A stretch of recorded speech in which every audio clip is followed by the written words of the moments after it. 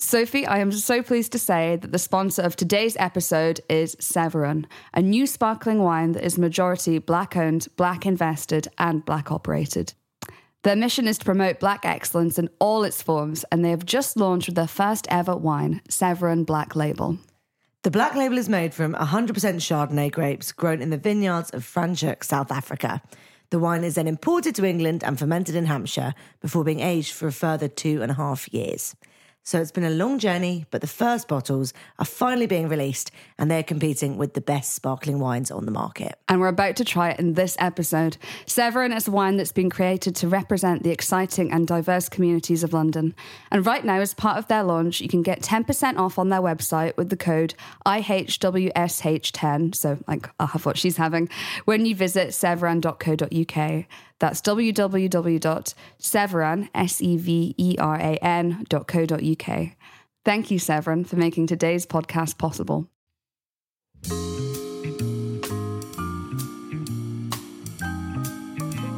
Hello and welcome to I'll Have What She's Having, a food and drink podcast from me, Sophie Wybird. And me, Hannah Crosby.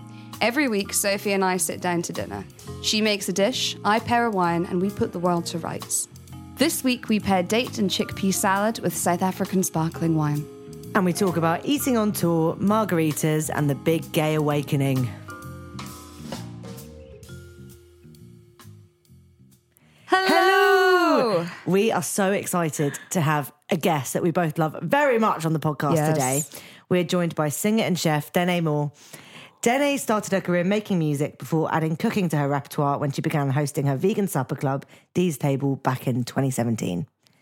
Restaurant residencies followed before Denai wrote her debut cookbook, Plentiful, filled with vibrant vegan recipes inspired by her Jamaican heritage and the food she got to know whilst on tour, which came out earlier this year. Welcome, Denai. Welcome. Hello. It's so nice to have you here. How are you doing? Yeah, this is so lovely. I feel so relaxed. Yeah. That's what people say. And also I feel like I already know you because you are one of the biggest supporters and likers of my memes. So thank you. I mean, meme culture is important. It connects us all together. It connects us all. It's the glue. What did we do before memes? I don't know, but I'm also worried because every massive event, like even global warming's happening, which is horrific and like terrifying, there's too many memes. The memes are good. I'm like, a war will be happening, like World War III is coming, and then like everyone's making memes. And I'm just like, guys. You got to laugh so you don't cry. But Yeah, when, I think when that's does it what it cross is. the line? I think it's very nihilist Gen Z culture. Like everyone's realised that it's not up to us. Big corporations are ruining the planet. Like we don't really matter. Nothing matters, so may as well laugh. God, this is quite a dark start to the pod. I'm really sorry. Straight in. Bring the mood down. On to happier things. So Yes. your debut book, Plentiful, came out a couple of months ago. my And I baby. have to say, it's a very beautiful baby. Gorgeous Congratulations. baby. Thank you. And I know all mums think their baby's beautiful, Just but like when its strangers mother. tell you it's beautiful, it means a lot. It's really like, it's such a vibrant book, both in its appearance, like it's so colourful. The fonts are very nice. Fonts are very important to me. So important. So important. I mean, I can see because they're great fonts. You put some care into that. And the photography is beautiful. The recipes are super exciting and colourful and packed with flavour. It's like been such a joy flicking through that book. that makes me so happy. I'm very glad. I feel like I had a should lot be. of fun making it. Had a lot of fun writing it. Like I was laughing all the time, and I was like, "Am I meant to laugh this much?" When, for instance, I managed to work in. It was really important to me that I put in host station because like just stuff like this that I think makes it more conversational and fun. Because I feel like I want people to get to know me more through the book, and I want people to read it and also laugh whilst they're cooking. Totally. It's meant to be fun. It's meant to be fun. Where did you write it? Did you write it in Margate, in London? You know all what? I over the wrote place? it. It's an international experience. I wrote parts of it in LA, which is so funny. It's so Glam. I love that. which is really cool. And then I wrote bits of like the writing bit in Jamaica, and then most of it in Margate, which is so nice because I'd give myself breaks. I go for a walk because otherwise I'd be like screaming into the void, just like. So it was quite an experience, testing all the recipes, but it's quite isolating as well because I did some of it through COVID. So it feels like a bit of a time warp. I gave lots of stuff to neighbours, which was really nice. They must have absolutely loved you. They loved when I got the passion fruit donuts kind of down, and I gave them the batch. They were really excited about it. So I feel like no one's ever going to turn down a freshly made passion fruit donut showing off on their doorstep, are they? You never need to take out your bins again. You're just going to be the favourite neighbour. Everyone's like hoping that one day they'll get the donuts again. I guess it's the thing of writing it in COVID, or writing a book in general, can be quite a solitary experience. But then I guess you've now had the amazing experience of it coming out into the world and seeing other people responding to it. What's that been like? It's wild. Like, seeing it for the first time, I'm like, is that real? Just accidentally seeing it and be like, oh my God, I made that. And then people think I'm insane because every time I see it, I walk in and I like have a moment with it. Or I take a photo of it and they're like, why is this girl doing this? Are you doing the thing where you go into bookshops and you sign books? You know what? I haven't actually done that yet, but I need to do it. It feels quite scary to ask. Yeah. Do you like, book do you mind if do you book in a time, or do you just do it like? Apparently, you can just go up. I think to you can people just in go up bookshops. and do Really? it. Yeah. I suppose it's your book. Yeah. Yeah, exactly. I mean, it's my book, guys. I should be able to sign. We're it. I mean, that's what I patriotic. should say. I have seen authors on Twitter though saying that they've asked to do it, and people have been like, "How do I know it's you?" And they're like, "Oh, I feel really awkward now." So funny. To be honest, there's lots of photos of me in the book. So it's like, this is literally Look me. familiar. You may have seen me in. Did you always want to write a book? You know what? Not really. Not exactly. I feel like when I started D's Table, I always thought it was going to go down like a restaurant venture. And I feel like most people had projects that kind of changed because of COVID. And I was meant to, I guess, or I was going down this restaurant venture, this idea that was meant to open April 2020, which is like kind of hilarious to me now. Yeah. What was it meant to be? Yeah, it was meant to be like a proper restaurant. It was meant to be open like 7 days a week. And I've been testing recipes for that and all the dishes, which is fine. I feel like life, has literally a life of its own, and you can only plan, so many things.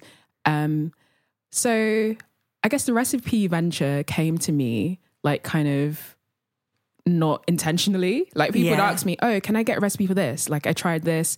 And I was like, yeah, I could share it. And I'd share people like recipes privately. But essentially when I moved to Margate in 2019, like January, I was painting walls in my new house. I just wrote a proposal. I just wrote a book proposal because I was thinking of things that I'd want to maybe do with D's Table. And I wrote it. It was called Plentiful. It was still the same title, but I didn't send it to anyone because I was like, who knows? Just had to keep in your back pocket for later. I just kept it in my back pocket. And then in 2020, I had like a bunch of people slide in my DMs, which is like actually welcome, like DM, like, Oh yeah, totally. from someone, the good kind. from like a stranger. Yeah. And I was like, oh yeah. They were like, have you ever thought about writing a book? And I was like, yeah, I actually wrote this proposal over a year ago. What a dream. That's the easiest client to have though. Yeah. If you thought about writing a proposal, yes, I already have. Here you go. So boom. easy. Yeah. Who are your publisher?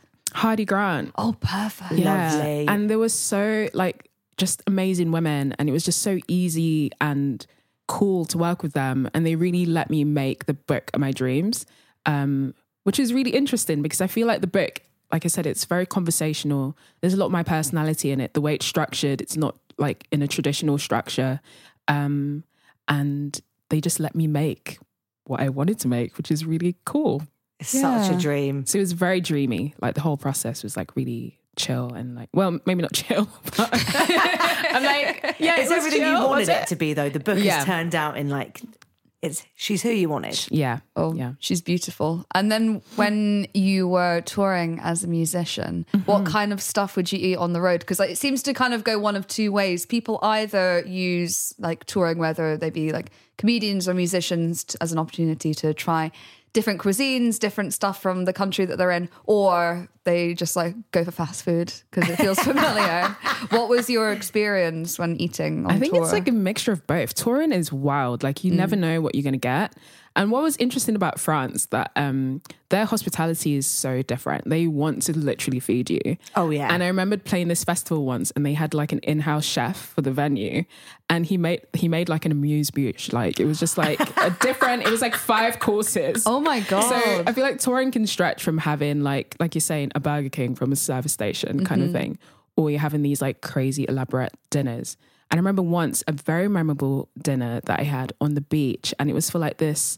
We played one song, and it was for like, because the label I was signed to was distributed through Warner, and Warner do these crazy like yearly parties where they have everyone, all the reps from all around the like different all around the world. Basically, they come together and have a massive dinner and a big old like music send off and stuff. So I played one song, and then we had this like crazy dinner on the beach. It was so beautiful, so memorable. And yeah, stuff like that I'll never forget. I think is like, food is really important to me. And I'm the kind of artist that I'll map those places out. I'll make sure I'll go somewhere cool. And coffee as well. Coffee is like obviously important. Yeah. Not just fuel. Not just fuel.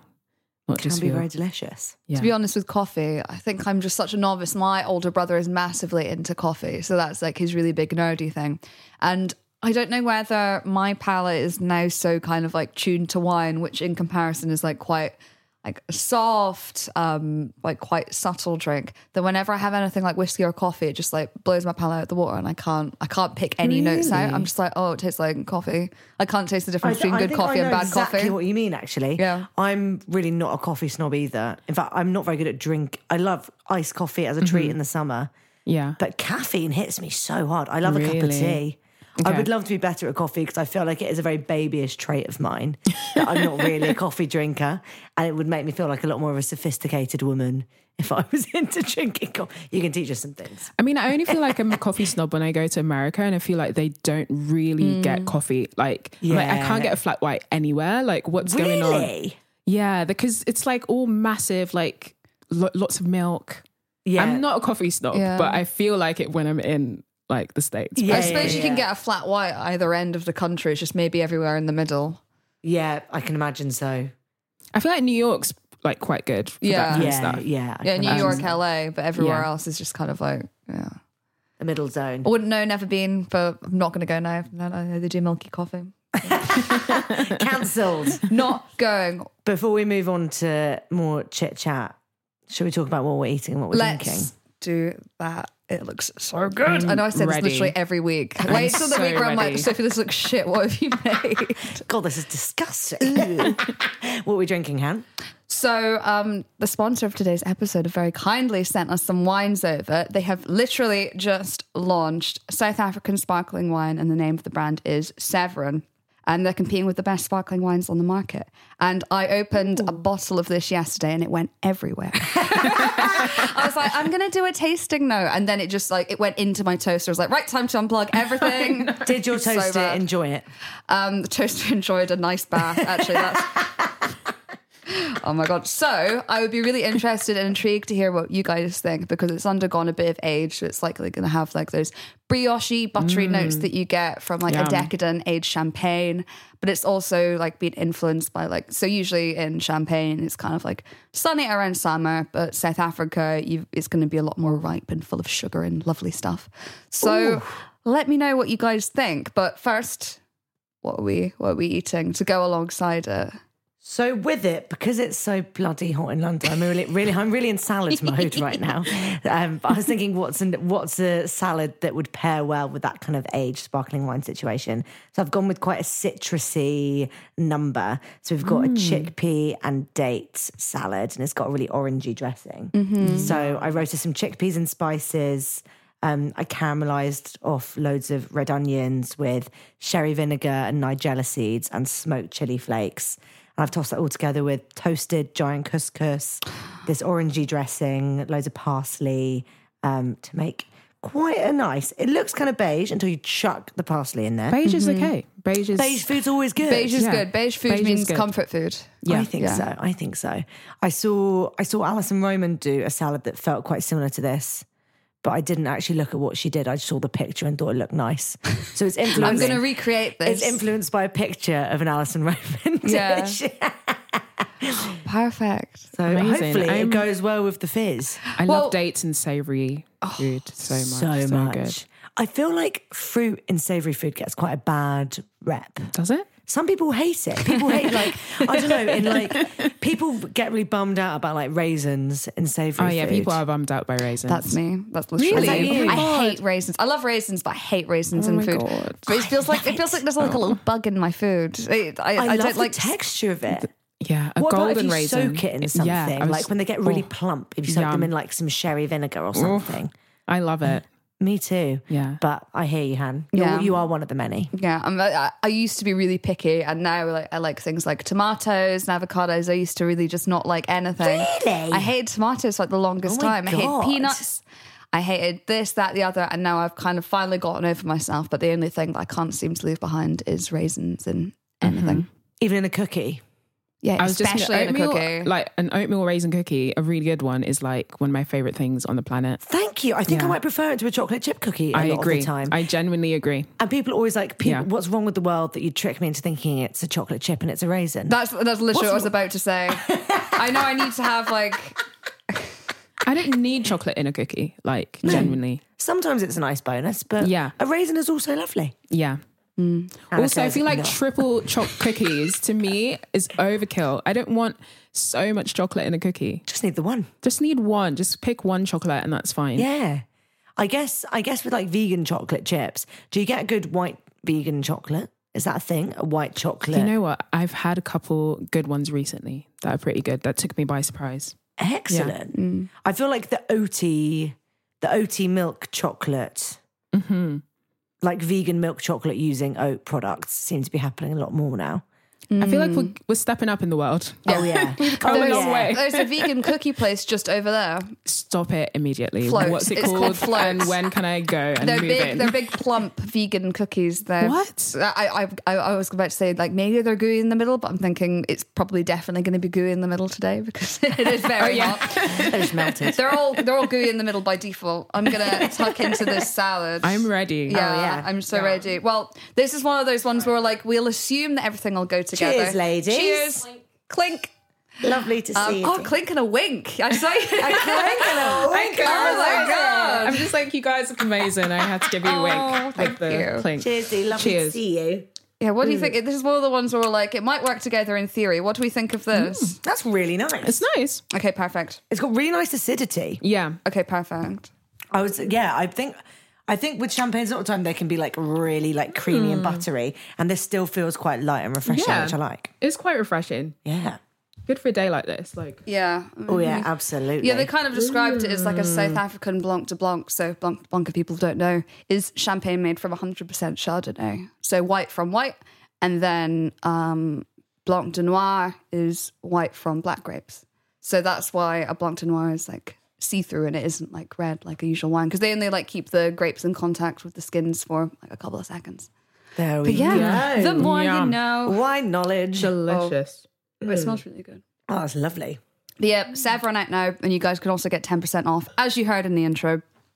But yeah, very, very nice. I really like that there are new brands instead of, there are new UK wine brands. we're not in shortage of them, but brands that actually are doing something different and interesting rather than totally. we are working with the best English terroir. I'm like, yeah, I know. But, but what are you doing? But this is really, really delicious. Thank you very much, Severin, for sending us these lovely things. How is the food? So this is actually gone in amazing. yet. Oh, good. I love the texture of the giant couscous. Yeah, me too. Tiny couscous. I'm not that fussed about. Yeah, well, we're going to call that small couscous. You're saying size matters. This should be the Sophie. regular couscous, you know. You're saying size matters when it Size comes to does matter with couscous. couscous. Absolutely. There's no texture with a little couscous. They just disintegrate in your mouth. With a tagine, I can get behind it. Yes, yeah. You got the texture coming in from somewhere else. Then Yeah. you know. Yeah, this is With this, delicious. you want a chunk. You want a chunk. How did you get into making your music then, Dee? What was the start of that? Was I it your guess it first started love? with being the most emotional child. You need to find a way to love channel that. your emotions, Dee. Was it like that? You were like, I need somewhere to challenge. You know what it was? And I'm going to share this with you. And maybe I haven't shared this with most people. But as a kid, I wanted to be an actress. Okay. I was a very overconfident kid and I really wanted to act. And I thought the hallmark of a good actor is to be able to cry on cue.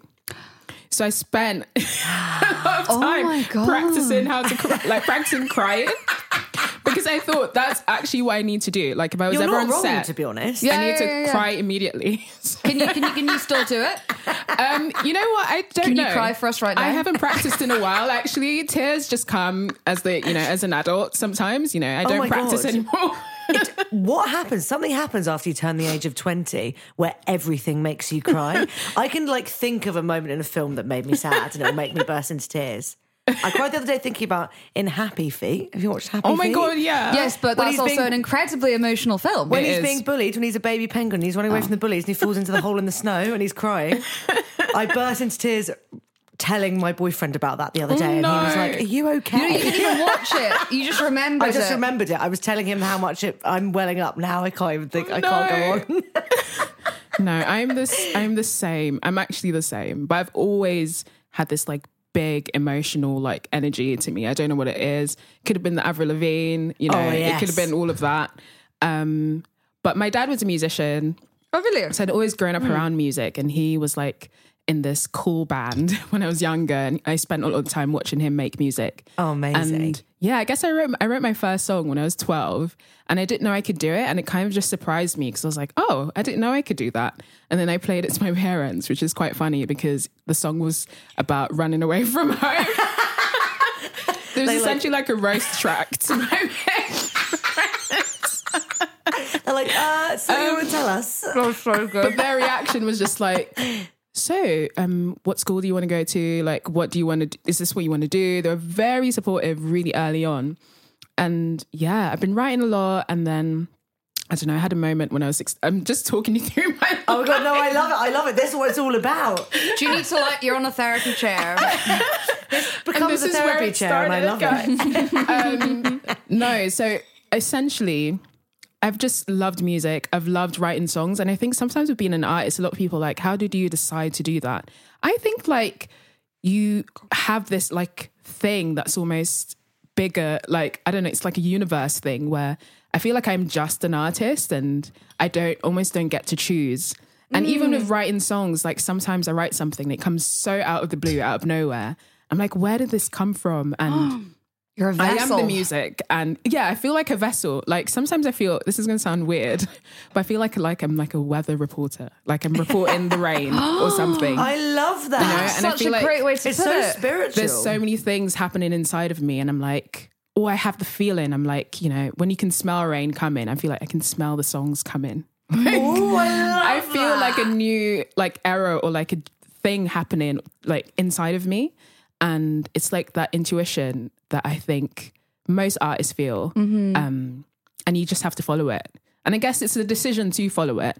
But I've always had, ever since I wrote the song about running away from home, I've carried this intuition and I've just gone with it and made things around it. And every time I've written a song at specific times of my life, that's completely changed my life. It's been crazy because it's whirlwind and I chase an idea. You're a storyteller. But I feel insane most of the times because it's you're making stuff that's not real. Yeah. And it's hard to explain to people, even on a producer level, this is what I want this to sound like. The challenge of making what's in here is really hard but rewarding. What has your relationship been with making music now that food is part of your career story as well? How has that kind of changed or has it not changed it? It's not changed because you I always need to eat. So that's a start. A girl's got to eat. Yeah. A girl's got to eat. I've got to keep eating to make more music and to sustain myself as a human. But also they kind of work hand in hand because I feel like food is very much about being present. That's something what I love about cooking. It's it requires patience and recipe development requires patience. Oh yes.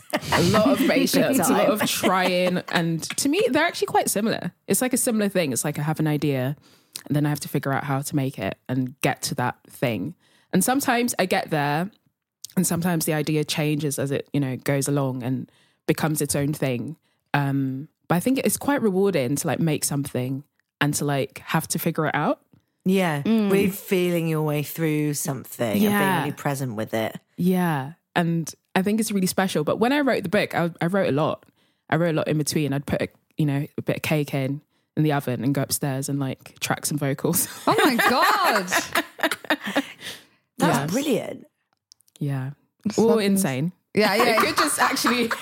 So does this girl have any downtime? It's so the most productive person. I love a, go for a leisurely walk or like, fixate on a new TV. I love like downtime. Downtime is important, I think, just in general. Like I was thinking about this recently, just like when was the last time I sat and just allowed my mind to wander? Even though that's also a scary word when my mind wanders. Creatively, you really need it. Like when you have nothing. a creative role, you need to let it wander to come across new ideas. Yeah. So when you get really burnt out, when you're thinking all the time, and that's when you can't generate anything fun and new. Yeah, I think it's important to sometimes do nothing and also just allow yourself to be inspired by other things. So I go out and eat quite a lot. I think that's quite a good break from research, recipe testing, like to actually try new things and someone cooking for you as opposed to having to cook for yourself. Do your friends cook for you often? Do your friends and family cook for you? Never. And I'm saying this now, friends, where are my invites to your houses? Because I don't get it enough. Like, it's actually really annoying. Everyone's terrified and they're already apologizing before I've tried. Like, oh, well, I just, it's not my best work. Like, and I'm like, no, I'm sure it's gonna be fine. Like, people don't appreciate that you always appreciate a meal cooked by somebody else. Even if it's toast, like I love anything that's given to me by someone else that I haven't made. Totally. I'm in exactly the same boat as you. But yeah, I don't know. I think I'm sure you've like experienced this as well. People just get freaked out like when they have to cook for me, or, if I come over, they just like immediately they're so worried or stressed out. I'm like, don't stress out. I'm such a You can basic give me beans person. and a jacket potato and I'd be very happy. I love jacket potatoes. They're so much. Good. They're so good. I love a good bowl of pasta. Like, you don't have to do anything complicated. Yeah, no. I think there's this assumption that you have to pull the stops. So I think either on this podcast or when I was hanging out with the Easter, Belford just said the exact same thing. Yeah. People say like, oh, I don't want to cook for the Easter. And she's like, shut the fuck up. Just give me a jacket potato. Yeah. Love, and just not having to think about it, do the washing up. Talk about it and having someone else do that thinking for you. It's very liberating. There's nothing like are you hungry? Would you like me to make something for dinner? I literally long for that. And you split your time a bit at the moment between London and Margate before moving back to Margate more full-time. My bi-coastal lifestyle. Oh, so jealous. Being by the sea, what a dream. What are your favourite spots in Margate to eat out in? Dory's is so good and no one thinks to go there as a vegan. Yeah. Because it's like a seafood bar. Yeah. But they always have like, all the veggie things tend to be vegan, weirdly. And it's normally at the last step that they might add some cheese to like one of the main dishes. But everything's seasonal, so it's always changing like weekly. And it's just like really, really delicious food. And the thing that I had from them the last time I was there was this amazing, it was in the wild garlic kind of, it's having its moment. Yes. But it was like smoked almonds, this wild garlic kind of dressing with chickpeas, like they fried and like, it was like this wonderful salad and it was just delicious, like so good. They're really good with the veg food and they put lots of extra care in it. But it's quite simple normally, just like celebrating, the best that's in season. So I love Dory's. Also the view. Yeah. The view of the sea. Like I love like a solo dinner at Dory's. Bit of like sparkling wine. Also my friend's mum works there, so I chat to her. Okay, yeah, so easy. Nice. Easy. And it's so nice.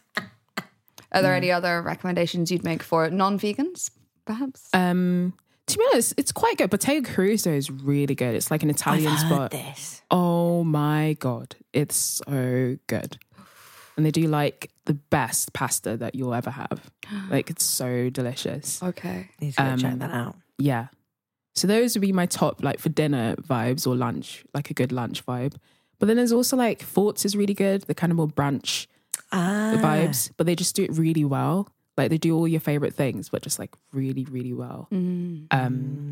Yeah. Margate's are good. It's good for food, I think. What made you make the move down to Margate? You know what? I'm such a nature baby. Like I need to be close to the nature. I need like to the nature. Yeah, just the nature. The The mother herself. nature. The queen. No, I think it's like because food and music is so busy. And when I was doing lots of supper clubs and pop-ups, I was getting so tired and exhausted after doing everything. And music, same, you know, it's the same thing. I'd like make a record or I'd come back from tour and be so tired and, you know, I'd need to write or I'd need to get back to myself. And I just feel like I can't do that in London for some reason. And I love it here. I weirdly love it more that I don't like live here. Yeah. You get to because come when I back come back and it's like, it's differently. really nice, but then I also get to leave. So nature, like especially being by the sea, I've always felt the most at home, like near water. And Margate is just like so lovely. Like just to be able to walk on the beach, clear my head, listen to the ocean and like my feet in the sand. Like it's just so healing. Yeah. I feel exactly the same. As, also, as someone who was like born and bred in London, it's quite weird because I was never actually near water at all. The Thames isn't that near my house, nor do I live near the canals. But whenever I'm by the sea, I feel so relaxed. And I always am like, why do I still live here? I think it's a sense of awe. Awe is so crucial to kind of refocusing and centering yourself, even if you're, I don't know, whether you're seeing like massive mountains or like the sea, anything that makes you feel small. Because I think in the city, you can feel quite big. You're like, oh, I'm Hannah Big Balls. Billy Big Bollocks strutting around. Exactly. Yeah. And I think also in the stuff that we do that tends to be so wrapped up in ego and not in a bad way, just kind of like I said, like how you naturally it comes into it. Self-perception and so much about yourself and your identity and how you come across to other people. I think that having those moments where like you tend to be overthinking something, having those moments where you're like, oh shit, nothing really matters. Yeah, you need the perspective. And like something huge like the sea is really, really good for doing that. I think. Totally. That's what I get from it anyway. Me too. Plus it Couldn't have said goes better. sploosh. And it says sploosh, sploosh. It sounds nice. And they go glue, glue, glue. I had a really bad case of COVID back in like 2021, but I was so ill for such a long time and I couldn't taste or smell anything for ages. And we went down to Brighton and I was so tired and I didn't think I was going to like be able to make it to Brighton because I like couldn't stay awake for more than an hour at a time and we needed to get the train. And we got there and I slept for like 5 hours when we arrived, but the sun was shining and I woke up and I went and swam in the sea. And I felt better. Yeah. Almost instantly. And I swam every day that we were there. And I felt so much more well by the time that I went back to London that I now feel like the sea has this really healing property to it. I know it. Yeah, it totally does. I feel like Margate was kind of like back in its heyday. People would go there. It was like to heal. It was quite the Victorian thing, wasn't it? To be like, I need to go to the seaside to kind of, if you had like scarlet fever or TB or something, Dip her in the sea. You'd go to the seaside to like get some fresh sea air and recuperate. Yeah. But it genuinely does feel like that. And also when you get a sun, like I have so many photos of sunsets in my phone from Margate. It's embarrassing, but it's just, it's actually so embarrassing. Like, you know, just putting up your phone again. But the sunsets there are pretty magical. Yeah. Legendary. Oh, this is now a wellness podcast. I like it. I like the directions this goes in. I just have to give Margate its promo, you know, everywhere I go. Not that it needs it, you know. I feel like Margate was one of those places that everyone went to 2 years ago, and then I feel like no one is going anymore. But it's still a lovely place. No, it's still really cool. It's very artsy. Lots of creatives, lots of good food. I feel like you've got tons of nice friends who live down there as well, doing cool stuff. It's just it's so cute and it's so fun and it's got like, it's so queer, which is like really also fun. And there's lots of cool things to do and I love it. It's quite quirky. I've never been before. I need to go. Yeah. Oh my God, you should go. You would like it, Anne. No, I grew up in the Midlands. Derby is literally the furthest city in the UK from the sea. Yes. Wow. And they would have a festival called Furthest from the Sea Festival. So that's so depressing. Why are we celebrating this? Derby also got nominated and won a couple of years in a row, actually. Most depressing city centre Christmas tree of the year. Wow. Not only was it about, I don't know, how big's a foot? Or it was about like 6 feet high. And it was essentially like a green cone with like some fake grass on the outside. It was also surrounded by 4 kind of like meter-long barriers because they couldn't trust the good people of Derby to not fuck up this really tiny Christmas tree. So depressing. I'll post a photo on the Instagram if anyone cares. We all care. Yeah. But yeah, that's not much wellness in Derby. Just massive problem with what was it called? Spice or Black Mamba? Kind of like the horrible drug. Yeah, big time. Yeah. Nasty. Yeah, the smell just takes me back. Whenever I get a waft of it, I'm transported.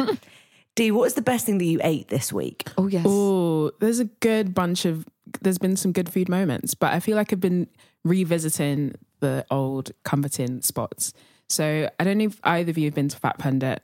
I love Fat Pundit. So I went recently again because it's not enough that I love it. Everyone I know has to also love Fat Pundit. It's a thing. You're the opposite of a gatekeeper. I'm never gatekeeping anything. Actually, gatekeepers are weird. Yeah. Like, why don't you want to tell people about the places you want to eat? Like, I don't get it. I spread the good word. It's good for businesses.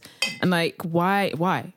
So yeah, I'm always like, anytime a friend comes in to London, I take them to Fat Pundit. Whereabouts is it? Well, I went to the one in Soho. There's also one in Covent Garden, but they do the most amazing, like crispy, like almost impossibly crispy. I don't know how they do it because it's drenched in this like sticky sesame sauce, but it's their sticky sesame vegetables.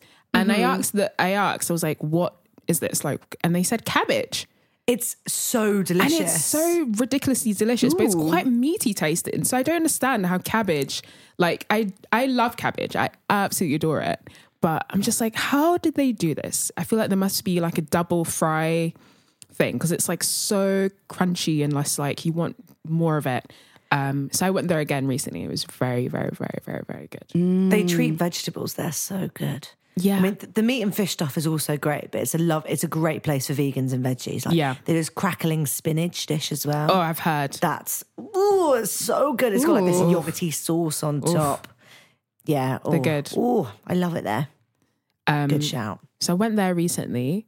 I went to I'm not really a brunch person. Like, I just want to say, I don't get the concept. All my chef friends say, why on earth would you pay for someone to put an egg on toast? I don't want to pay for anything. Totally. I don't want to pay for anything that I could probably do at home. Yeah. It's not the meal that I want to go out, apart from when I'm really hungover and I go to a cafe. You know what I mean? Exactly. But then I'm also like, it's just lunch. Like eating breakfast at 2 p.m. is just lunch. Yeah. Yeah, legitimately. We don't have to call it brunch, right? But I went for brunch.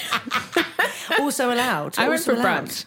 And it was at this place called Club Mexicana, and it's all vegan. It's like a Mexican spot. Yes, I've seen, yeah. Was so freaking good. Like, all the food was amazing. They did this thing that was called a breakfast margarita, which they had marmalade in it. So it was actually very refreshing, like lots of citrus, like very orangey. And then obviously it's a margarita, there's tequila in it, but it was so refreshing, delicious. That sounds so good. Breakfast margarita. Marmalade. Oh, yeah. I can't go for that. Marmalade and tequila sounds Marmalita. delicious. They missed a trick.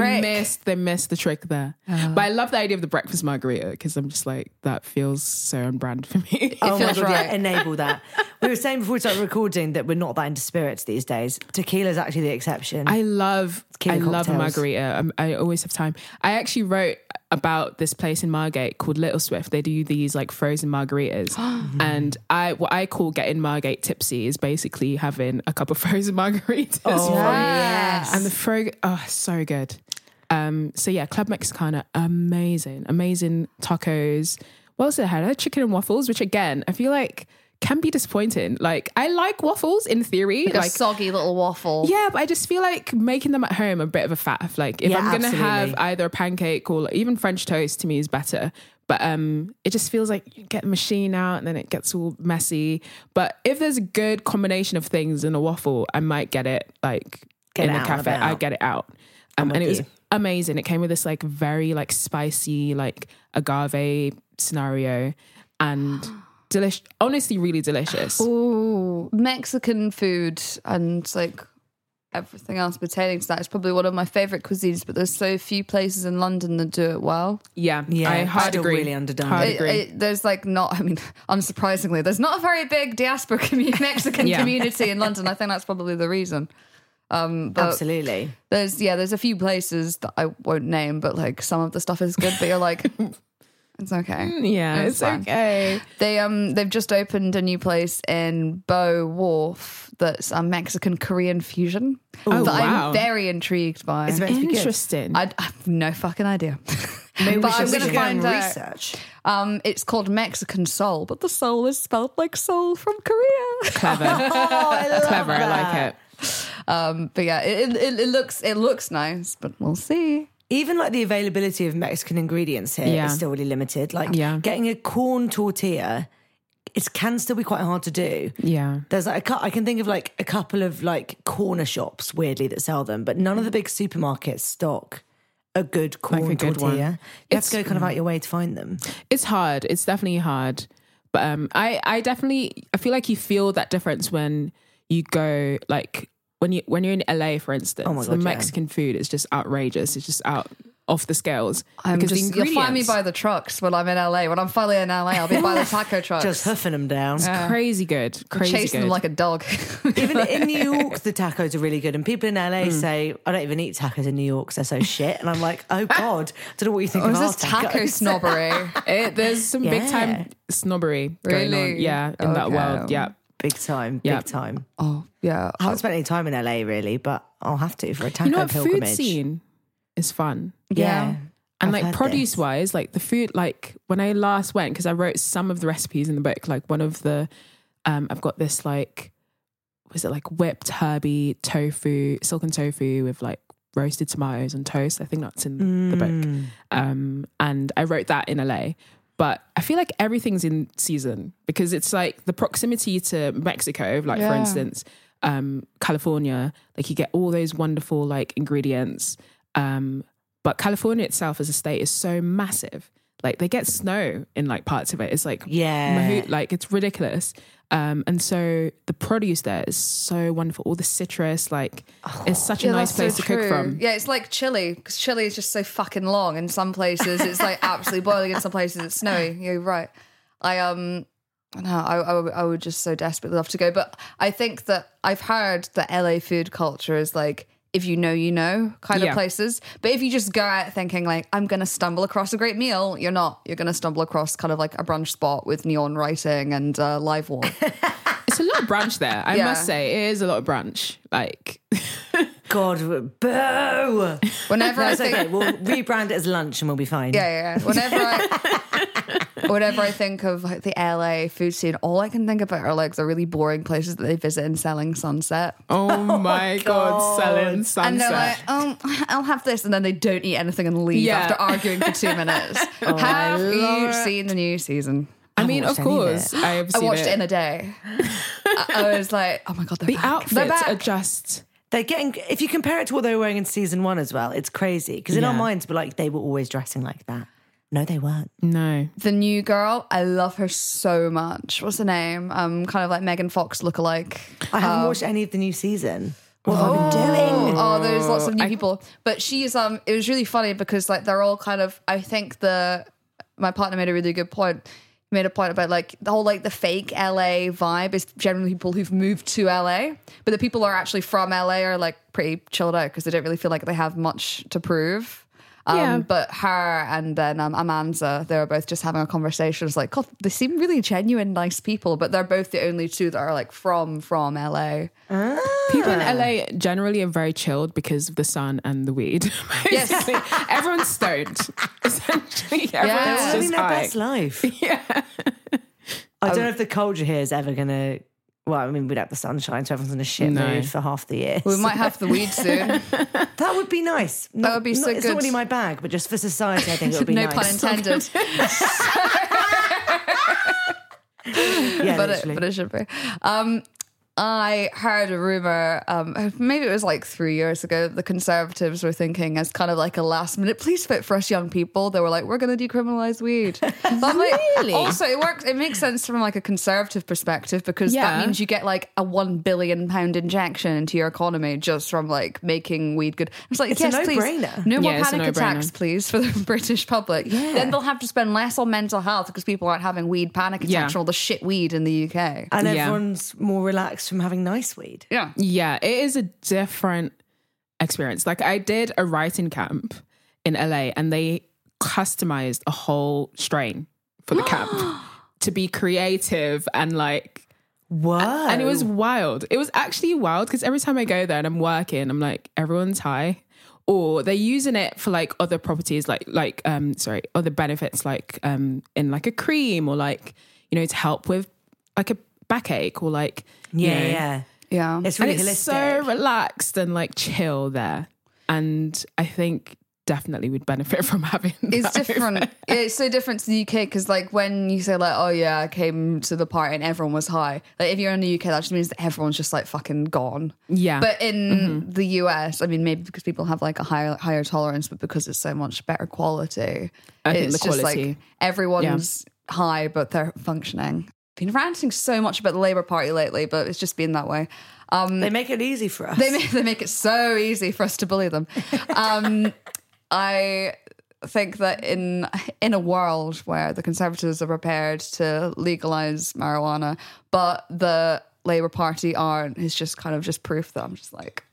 Yeah, we're in a really funny time right now. I used to be so staunch to the Labour and I'm just like, well, I'm still going to vote for you, but I don't want to. Yeah, that's exactly the situation we've landed ourselves in. When some of the things that Keir comes out with, I'm like, oh my God, please don't say that. Bro. Why have you just said that? I feel like the last 5 years here has been wild. Like, Yeah. so it's just all hitting the fan. Like so many insane things have happened. Yeah. I feel for the teenagers, like genuinely. Badly.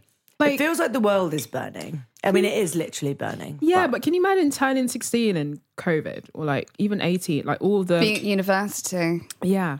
I feel like when COVID hit, we were obviously still young people, but I think really like my liveliest days were behind me already, if I'm honest with myself. Like if I was 17 and you told me that I wasn't going to really see my friends for 2 years, I would have probably run away from home. To where? COVID's everywhere. That's not very clever. Brockwell Park. Just sit in Just camp Brockwell. out in Brockwell Just Park. 5 minutes down the road, just sit in the tree circle. Oh, bless you. I feel for that experience because your teenage years are already awkward and like so many things are happening. going But to do through that it, yeah. isolated and at home, and then like, you know, Brexit and all these things just kicking off, and then like it's almost like, is this really happening? Like, Yeah. do you know what I mean? Like, I feel like every time something new happens, I'm like, is this really happening Just like, how right does now? it keep getting worse? I mean, the Matt Hancock thing, Yeah. scandal, it was just... I was listening to a podcast the other day and they made a really good point. They said that if this was a play, then we'd watch and be like, I think these metaphors are a bit too on the nose. I think this is a bit too obvious. It's not realistic anymore, guys. You know what I mean? Like, oh, these metaphors are a bit heavy-handed. But yeah, no, it is crazy. It's crazy. But I rewatched a interview on the Andrew Marr show with Keir Starmer and Brian Cox. Have you watched Succession, do? You know what? I haven't gotten into it because I think I tried it and I wasn't in the right headspace to like take in Succession. You have So I to need really be willing to focus to get into Succession, and I'm not often in that space with TV, so I hear you. You gotta like accept that you're gonna understand about 40% of it. Yeah. Okay. The corporate lingo is not really in my brain in Yeah. that way. But I feel like sometimes you watch things and it's not, you're not watching it at the right time, you know? So I think maybe that's what it was as well. I just wasn't in the right headspace to like receive it.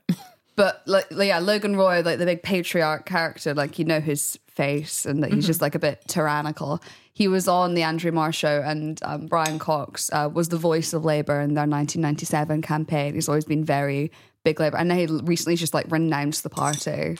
He's gone full SNP.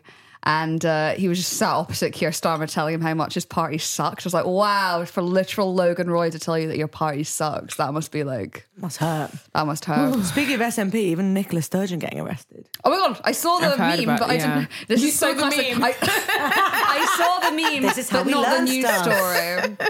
story. Sorry, what were you going to say? On a side, maybe, I don't know if this is what we should talk. Maybe you shouldn't. Go on, we'll try. No, it's actually sense check it. No, I'm just like waiting for all the bi men to come out, like basically. Yeah. I feel like... No, this is great podcast chat. It's still not... Now we're like breaching LA podcast chat territory.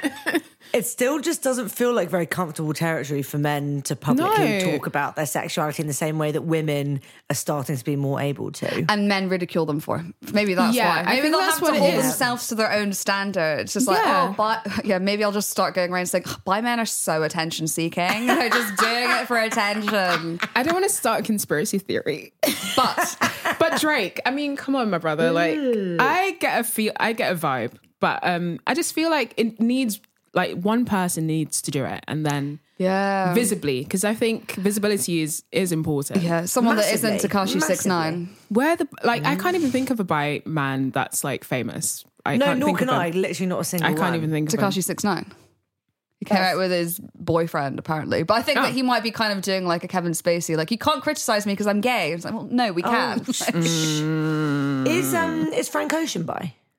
I don't think so. Is he? Yeah, because... Maybe I think Tyler's bi. Oh, yeah, Tyler for could be sure. bi. Of course, yeah. No, I feel like, there aren't very many. You know, the first high-profile bisexual man that I remember?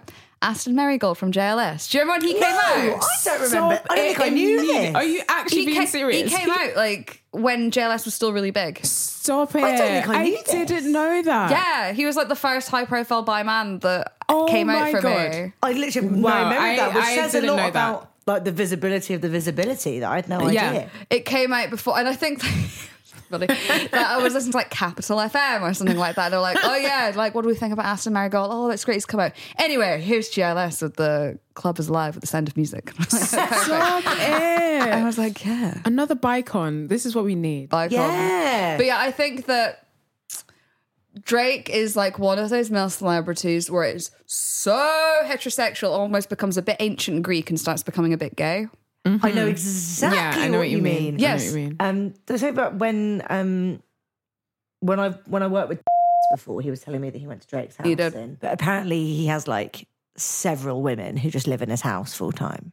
Sure. He has four private chefs, all specialising in different things, which I also find fascinating. Wow. But apparently there's like, a lot of women who live there. Interesting. Just like having pool parties and hanging out. Feels quite ancient Greece. Wow. Feels fun. You all love me and you love having sex with me. Okay? Okay, cool. Of course you That's do. wild. I Okay. loved those. It makes sense. Drake, the type of guy to say memes that were like really big a couple months ago. Yeah, I love them. I love them. Drake's the type of guy to get in a fight that looks like this. And it's like one of those cartoon fights with like a big billow of smoke. I think there's something going on, and I think that people just need to be more open. I think, he's too femme.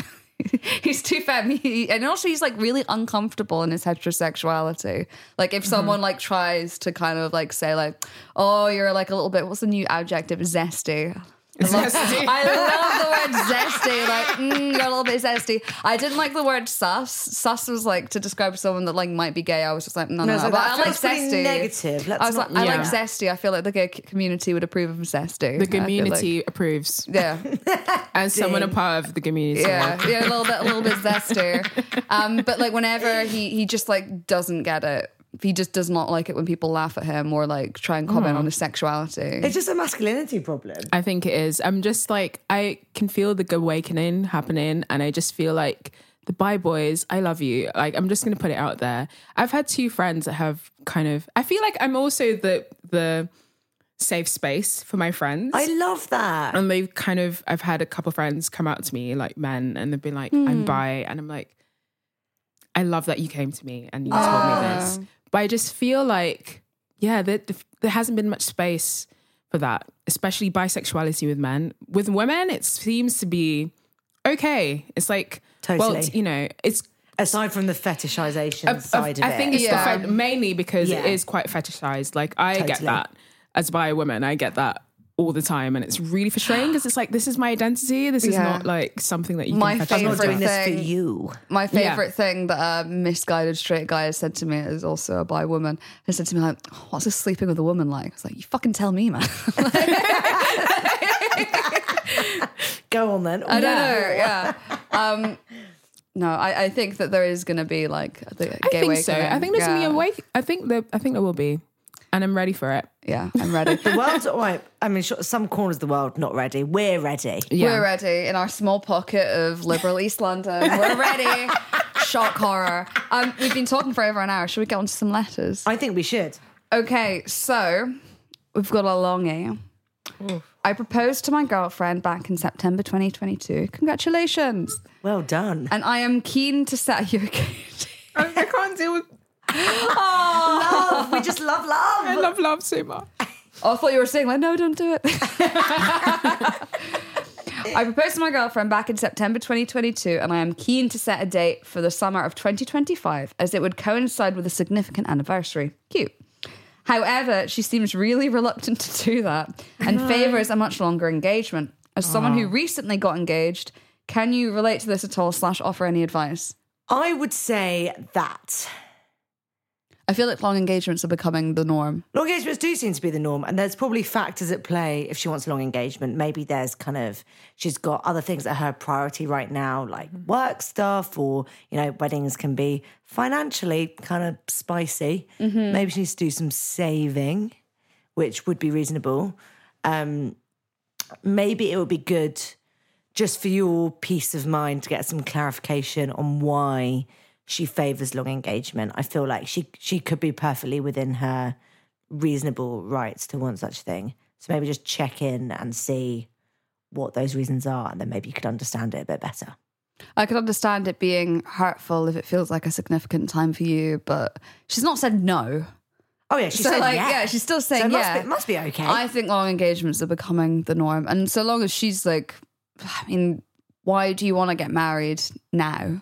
Yeah, maybe unpack the reasons that you want to get married like soon, because if like it's nice that there's like a important anniversary coming up, but I mean, in the grand scheme of things, does it really matter? I don't know. Yeah, I understand wanting to time it with a significant anniversary and that feeling quite nice, but at the end of the day, it's just a date. If you're going to be together forever, what's that? What's another year? What's another year? What do you think? Thoughts, Dee? Yeah, what do you think? Immediately at the same time. I'm sorry, I just love proposals. It's always nice. It's always nice. It would be nice, wouldn't it? What's your perfect proposal? You know what? There is no perfect proposal for me. I feel like in whatever scenario, public or private? Definitely private. I feel like public would be my actual nightmare. I feel like I genuinely, well, I don't know. I've seen some public ones that are quite cute and personal in a way that I feel like, you know, lots of thought went to it. But if you did like a massive thing in like genuine public, I'd feel very strange and like, you'd also have to say yes. Yeah. Also on like, I don't know if you've seen any of this, but there was that person that won like a gold medal at the Olympics, and then her partner decided this was the perfect time as she was accepting her gold medal to propose. It's not your day. So overshadow her achievements and be like, yeah, but also you're in a relationship with me. Yeah, actually, like not forgivable. Wild. In any way. Yeah. He's so I feel like birthdays, like achievement related events, no go. Just No, absolutely not. Absolutely not. So just something chill. Something chill. I think would be ideal. I'm putting it out there. Asking the universe. Asking the universe Chill for a proposal. Please. That's a good one. Hope that helps. Just unpack the reasons why you want it and they maybe don't want it right now, but realize that you guys are still getting married. It's going to come from a place of love. I also feel like, on a side note, I feel like engagement period of time between being like together and getting married when you're engaged, quite high tension, because if you have like any arguments, you could be like, oh fuck. You know what I mean? Like, so you like try to like avoid arguments. Are you experiencing that right now? Or are you kind of like Only when work things are a bit stressful. No, do you know what? Yeah, I get a bit snappy when I'm stressed, but we generally don't really argue. Yeah. It's actually going really quickly, the engagement period. Okay. I've been engaged for, I guess, like 6 months. I'm getting married in about a year. Oh my God. So we're a third of the way through and I've done fuck all planning. So a long engagement I would actually encourage for that reason because it goes really quickly. I suppose it takes a long engagement takes the pressure off as well, because if it is like 6 months and then like I personally, like every time we had like an argument as an engaged couple, I'd be like, oh my God, it's not right. Oh my God, we're going to spend our whole lives arguing together. I think that maybe a longer engagement takes that pressure off. Yeah, and so you can kind of so. like settle back into like your normal couple rhythm after the honeymoon stage of being engaged. At the end of the day, nothing really changes, marriage or no marriage. If you're committing to be with someone, you're committing to be with someone. And obviously weddings are lovely and the intention of proposing is lovely. But it's just the party at the end of the day. Yeah. It doesn't have to be more high pressure than that. So she wants to be with you long term. She wants to be with you long term. Yeah. It doesn't matter when you sign the papers. I feel like most people I know that have like, they, you know, since being married, it's kind of just been the same.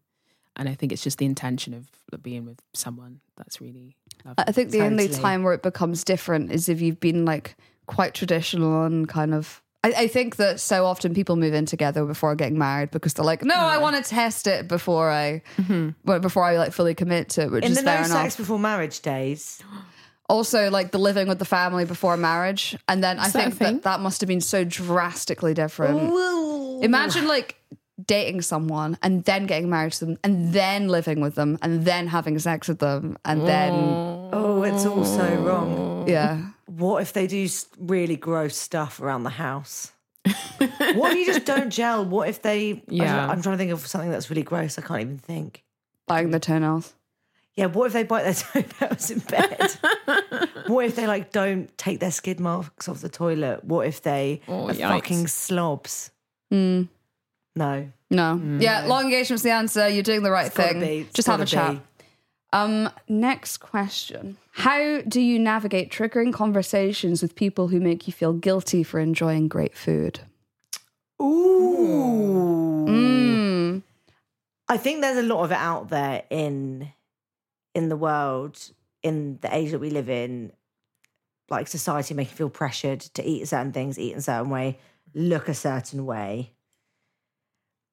And I feel like you can't tackle it with people in a confrontational way easily, but you can assure yourself that the way that you live your life isn't wrong in any way. Yeah. Food is for nutrition, but it's also for enjoyment and it's for connecting with people. And if you're finding enjoyment and connection through eating foods that aren't traditionally considered to be like healthy foods that are good for you, then it's still serving a really valuable purpose in your life. And just stay really true to your beliefs that is the case, and don't let other people's judgments on you cloud how you feel about it. Is what I would say. What about you, Dee? Yeah, I think I agree. I think food can be joy. And I think that's something that you miss out on with adulting. Like, you know, life gets crazy and you think you need to do these certain things, and there's this pressure to eat a certain way. There's so many fads out there and things that are like also just, you know, not fake news, but things that come, you know, don't eat this or else like this, you know, you get cancer or something or you die. Totally. There's so much fake... Everything gives you cancer. Everything. Yeah, the Daily Mail's anything to go by. Everything gives you cancer. Yeah. But it's fine.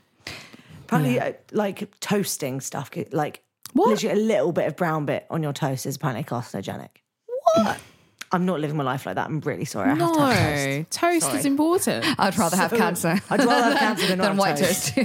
Legitimately. Untoasted toast, where is the joy in that? Stupid. Yeah. Sorry, do you continue? Yeah, so I think that's something that I just think our relationship with food can sometimes like, you know, there's so many things that interfere with it, and there's something really nice about sharing food and just enjoying food. I think that's something that I even try and like cooking for myself, making sure I like take the time to cook. And I just love cooking for other people as well. I think it's important to joyfully eat and not feel guilty about it. Yeah. Totally. No such thing as a guilty pleasure. True. I think there's also this thing where if you hang out with lots of different kinds of people, and I think also in the food industry, like I've noticed it a bit, where you spend so much time, and I've talked about it on the podcast before, like pummeling your body with food and drink that you're meant to try because it's part of your career, that almost your body doesn't feel like part of yourself anymore. So there's kind of that, but I think that naturally lends itself to disordered eating for some people in the community. But yeah, again, you have to like come at it with kindness. Don't be like, oh, why? The only reason you're telling me like, or making me feel like this is because you have an issue. You can't, like, you just cannot.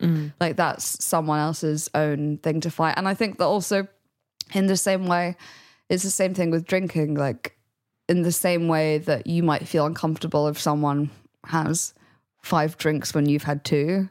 Like you can't say it. You can't say anything. You can't say anything. You've just kind of got to, and that might make you feel uncomfortable. But you've got to. Like me and Sophie have talked about kind of like experiences where like we've been somewhere and like we are like eating like a dinner, and then we're in the same group with people that have 2 bites, and then it makes you feel a certain kind of way.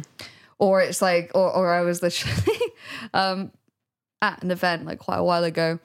And I would eat something, or no, someone would take a photo of something. They'd be like, "Oh, I don't want anything. You eat it." I'm like, I'm not your garbage can, but also yes, I will very happily. I will also very happily eat it. It's kind of like so interesting because you need to be seen to be eating and drinking things, but not have any of it impact your body. Yeah, and I think that there's a reason that perhaps like the most petite people become successful in our industry, when in reality it's such like a diverse industry when it comes to things like bodies, and there's so many different kind of body types, but it's just a shame that only a couple of kinds of body types make it big. Yeah and are deemed to be beautiful in mainstream the mainstream world. But yeah, so I suppose the advice of this person was mind your business.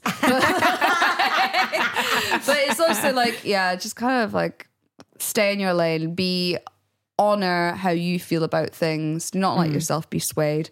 People, you might feel uncomfortable about people making you feel weird about having food, but they're also probably feeling weird and have like their own disordered thoughts about eating.